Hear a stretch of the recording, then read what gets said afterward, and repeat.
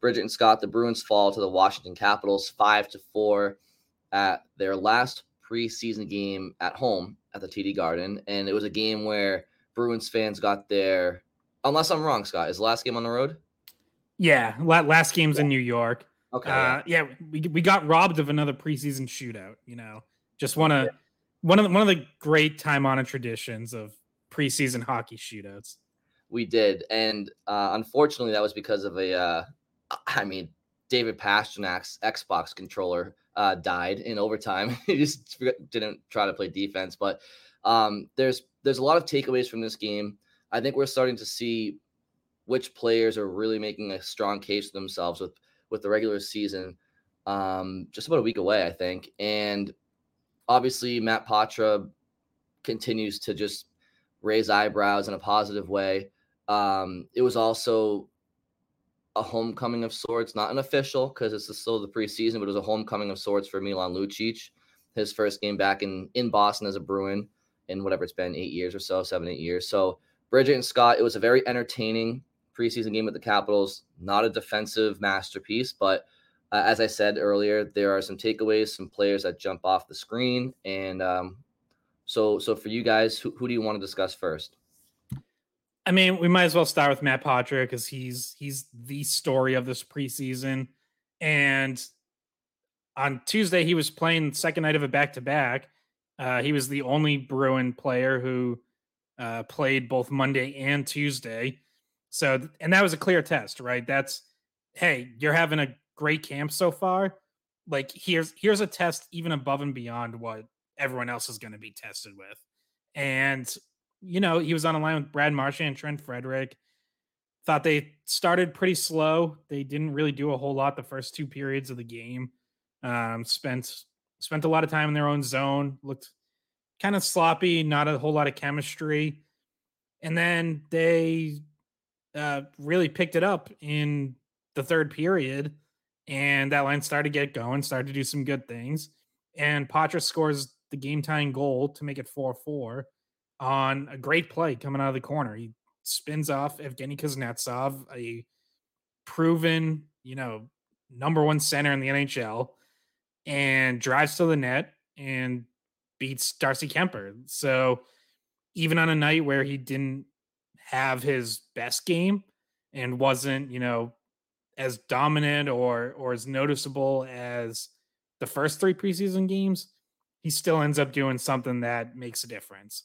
Jim Montgomery after the game gave him credit for, acknowledged, hey, yeah, he lost some battles tonight, but gave him credit for bouncing back and then winning a battle and just continuing to compete.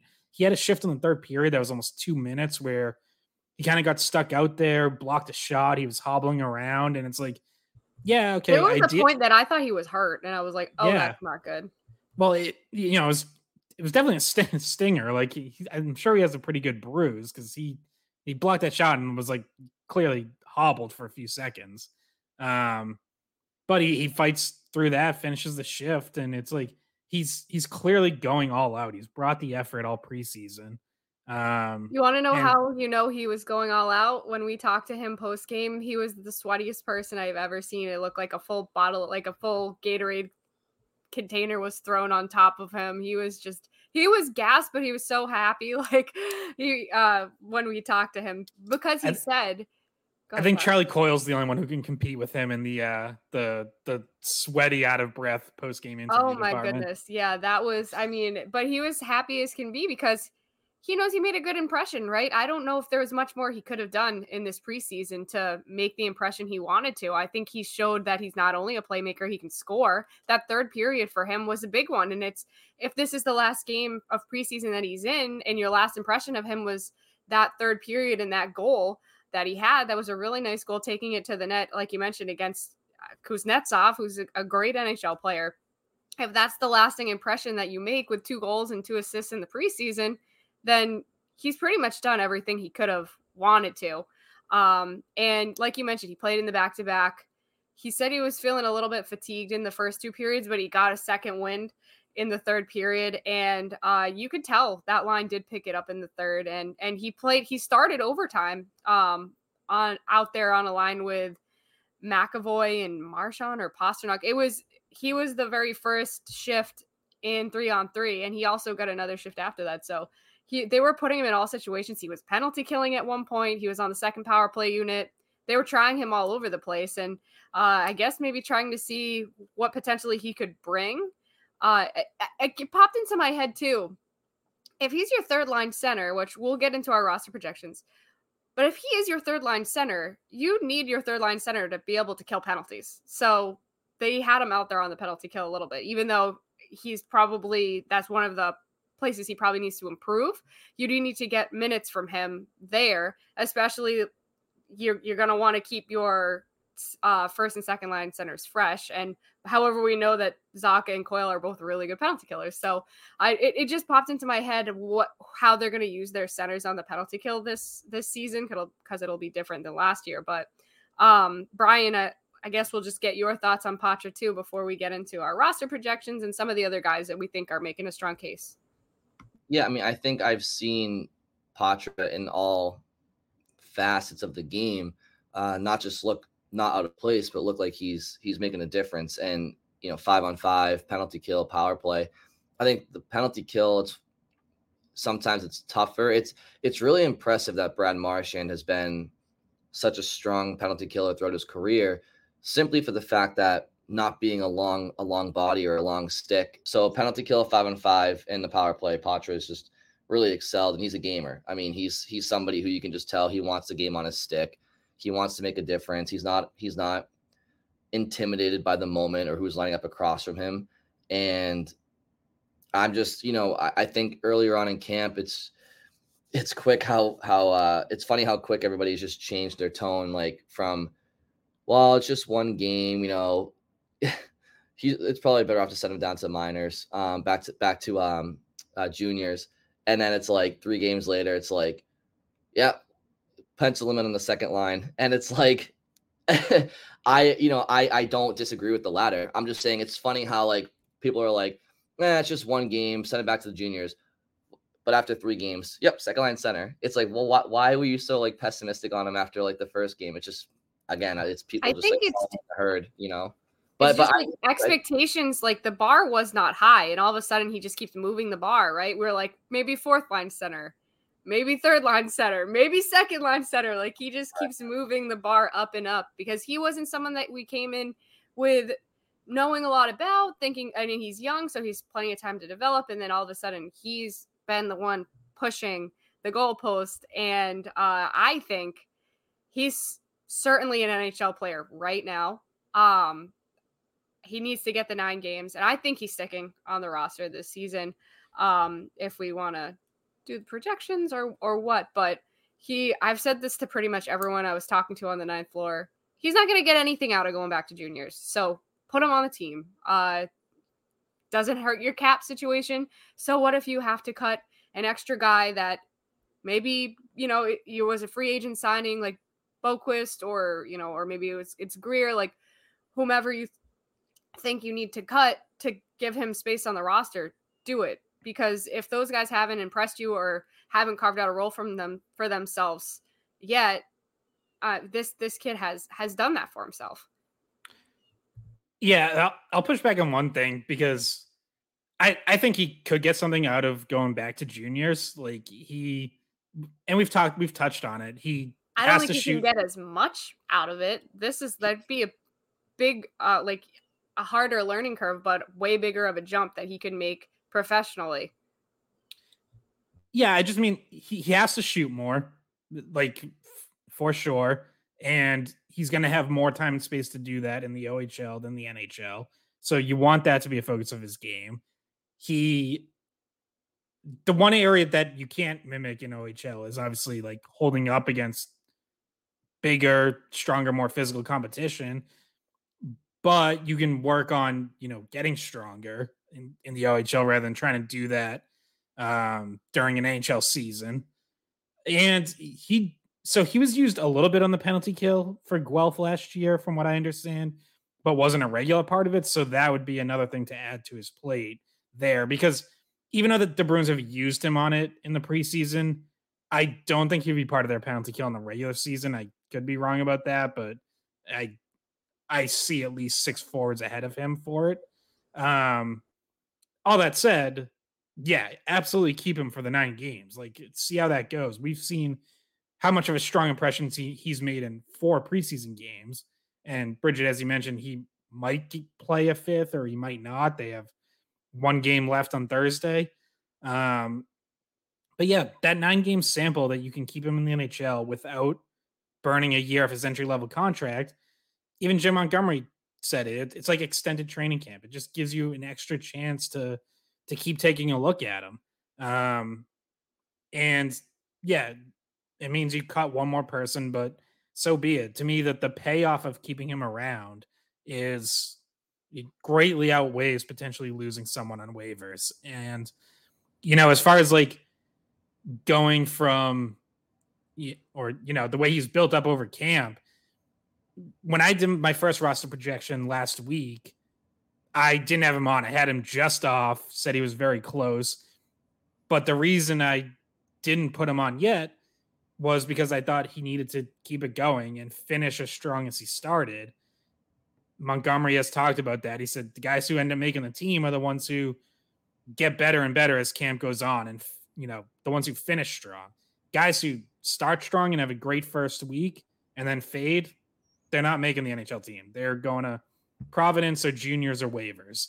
So he's done that. He has absolutely kept it going and has finished as strong as he started, has gotten better, has tightened areas up.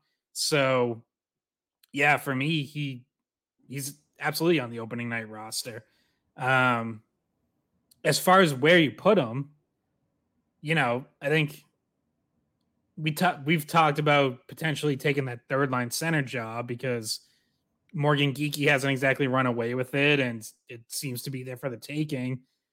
On the roster projection I posted Wednesday morning, I have him on the second line with Marchand and DeBrusk, or if you want to call that 1-1A with the Zaka Pasternak JVR line, then whatever. But because to me, his skill set, the better the wingers he's with, the more you're going to get out of him because he's a high end playmaker. And so the more talented the wingers that he's getting the puck to me, that the more you're producing, the more you're scoring as a team. Not that he couldn't succeed if Trent Frederick and Morgan Geekie or Jesper Boquist or, Danton Heinen are his wings. Like, he could, but I feel like Coyle fits that kind of situation better where, like, you're going to ask that line to do some dirty work, to hold on to the puck. We've seen it from Coyle his whole time here. He's a good third line center.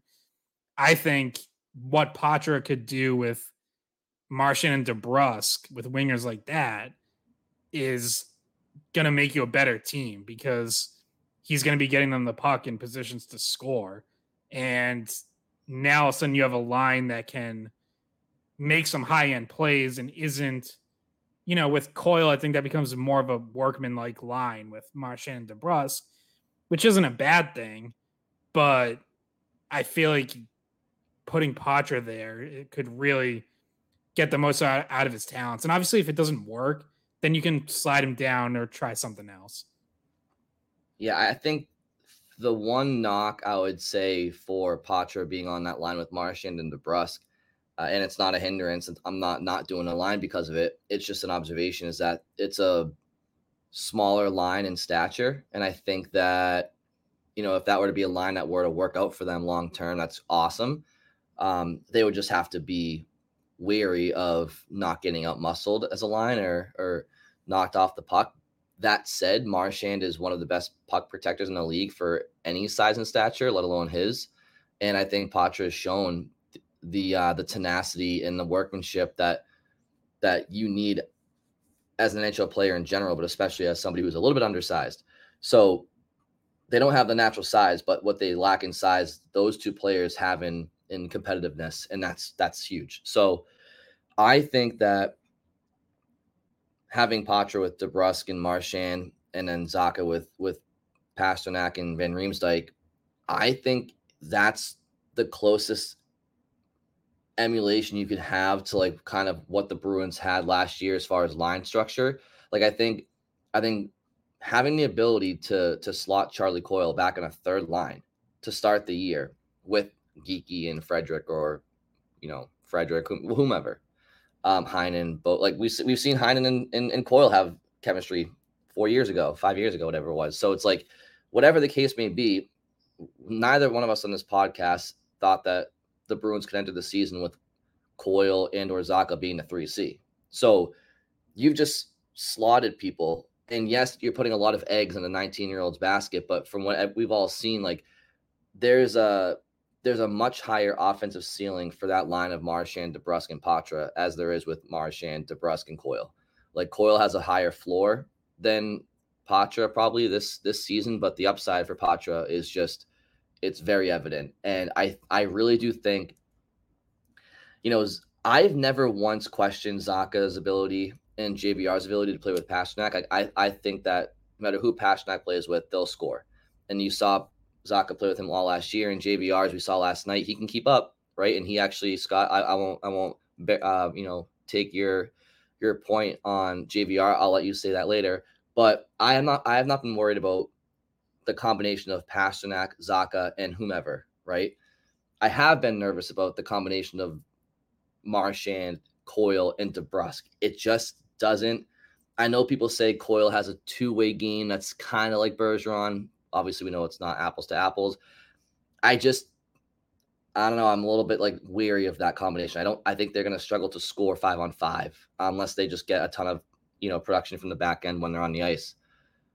Poitras just has that natural ability to create things and to create scoring chances and drive to the net. And his vision is amazing. And as we saw last night, he takes pucks to the net.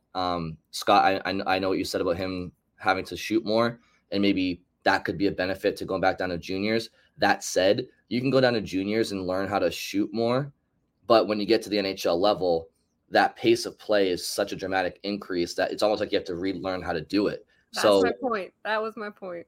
But what Scott's saying is valid too. Like, I'm not discrediting what you're saying. I guess what I'm saying is, like, to Bridget's point, I think the most valuable development is his ability to adapt to the NHL pace of play. And of course, you can only do that at the NHL level. But this development is amazing. Like, having a second line center not be named Coyle or Zacha is something that's just like, things start to slide into place more. And there's more roster personnel decisions that we can discuss in this podcast. But certainly Poitras has made things very interesting. And his development and emergence is kind of sliding people into their natural positions right now. Yeah, I mean, he's been somebody that after every game we're like, can we talk to Matt Poitras?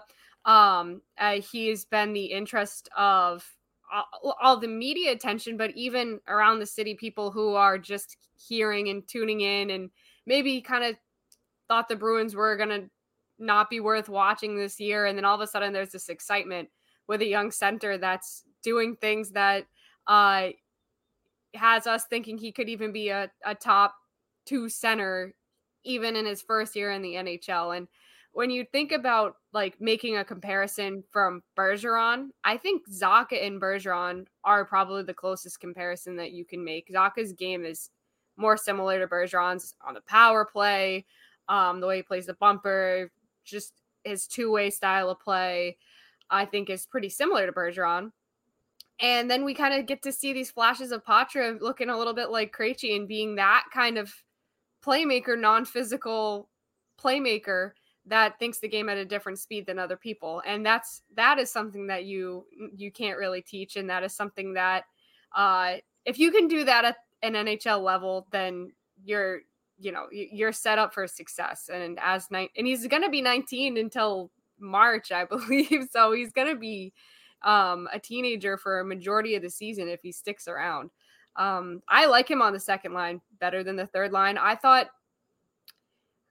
I'm not sure how well of a fit it was a small sample size, obviously. And he played with Frederick and he liked playing with Frederick, according to what he said after the game. But Frederick's not Jake DeBrusk. Frederick is not getting open the way that Jake DeBrusk gets open. Frederick, it's a totally different style of player that if you have him next to you're opening up more offense for that second line. And no knock on Charlie Coyle at all, but we already seen what he can do with Trent Frederic, and we've liked the chemistry they've had in the past. So if you're able to keep that together and see that Poitras can handle second line center, and who knows, hiccups could be coming. If we're saying like if he does get the 9 games, like who knows, maybe he doesn't do as well as he did in the preseason in those. But I haven't seen anything that makes me think he wouldn't be able to handle it. And he's going to get flexibility to make a few mistakes here and there. So if you go read Scott's roster projections, he lists all his reasons, but in terms of the top 6, I do agree with that. And then to get to who now doesn't make the cut and who does make just to round out a couple closing thoughts. It's you make like the Zacha as kind of more, at least a facsimile of Bergeron in terms of style.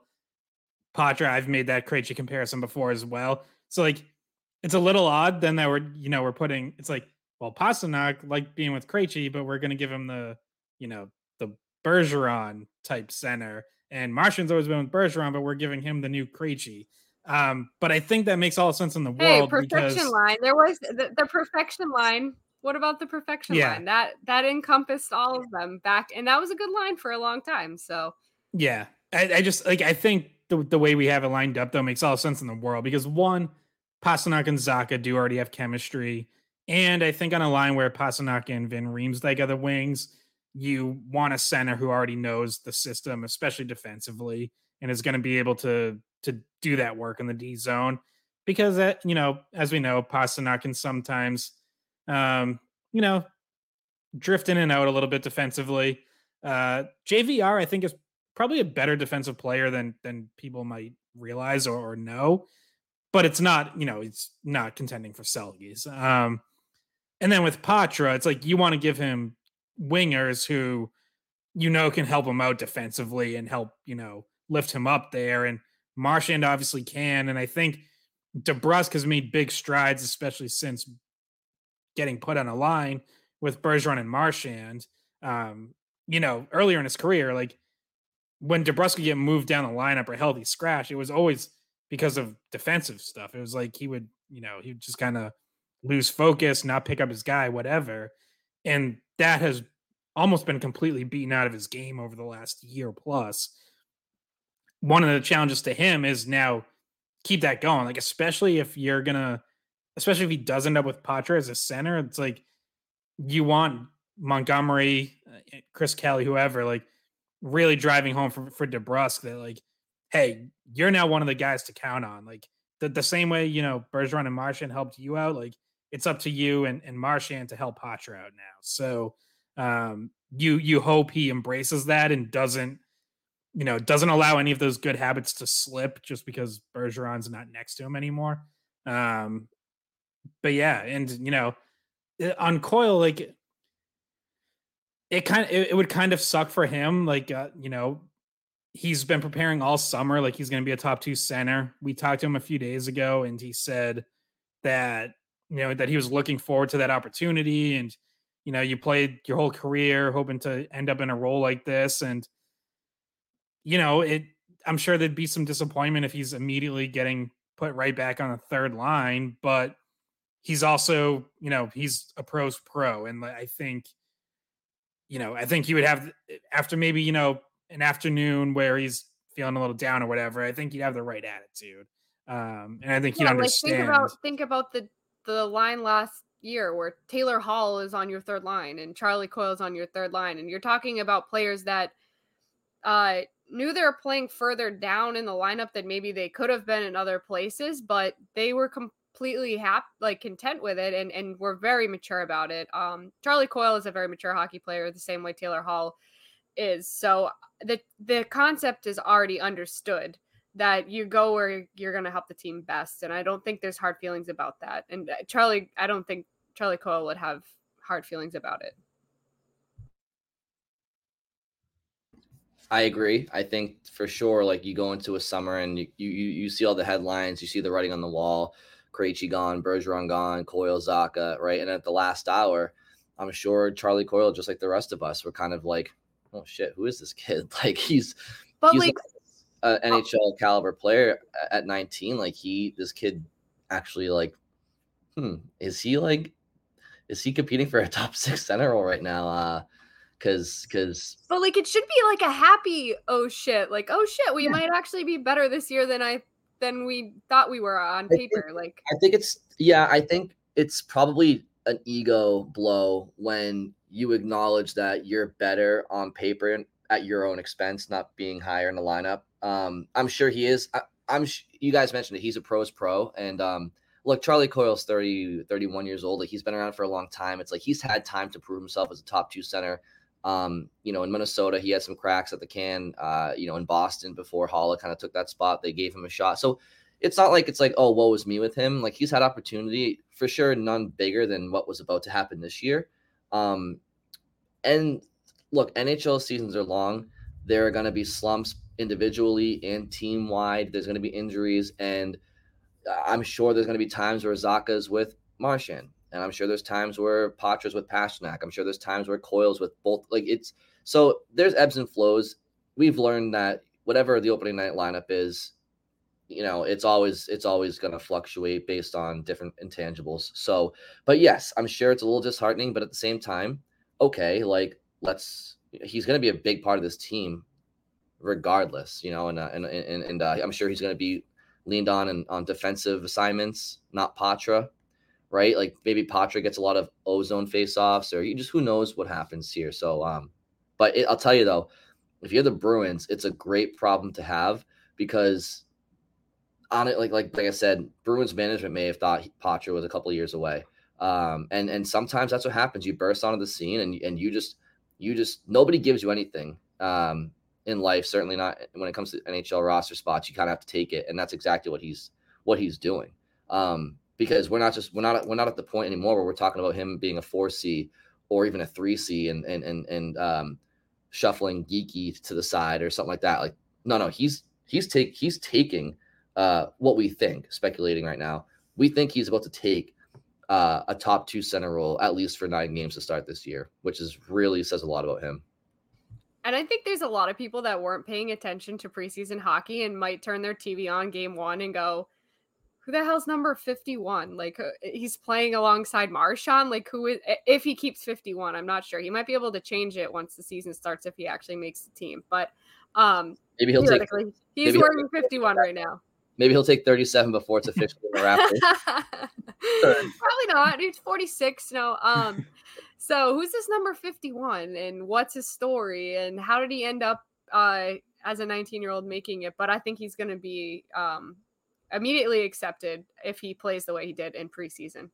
Well, yeah. And, we all know better than to like judge any hockey talk by sports talk radio, but what? Hey, we work for WEI, so we gotta acknowledge it. But it's like I'm gonna be on Gresham Fourier Thursday to make sure they know what the hell's going on. I'm gonna good. But yeah, I mean, like I've heard first off, you obviously don't hear a lot of preseason hockey talk, and I totally get that. Like Patriots are free falling and potential quarterback controversy and all. Like I understand why preseason hockey doesn't quite make it into a primetime drive.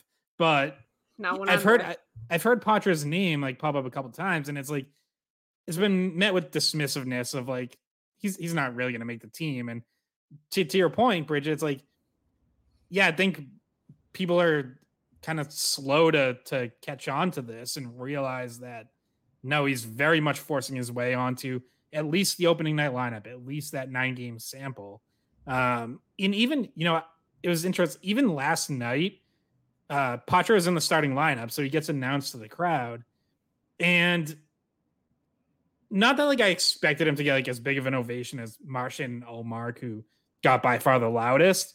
But I did think like his ovation was like kind of muted, it was like it felt like even that crowd at the Garden last night at the start of the game wasn't like, oh my God, we're all in on, Patramania.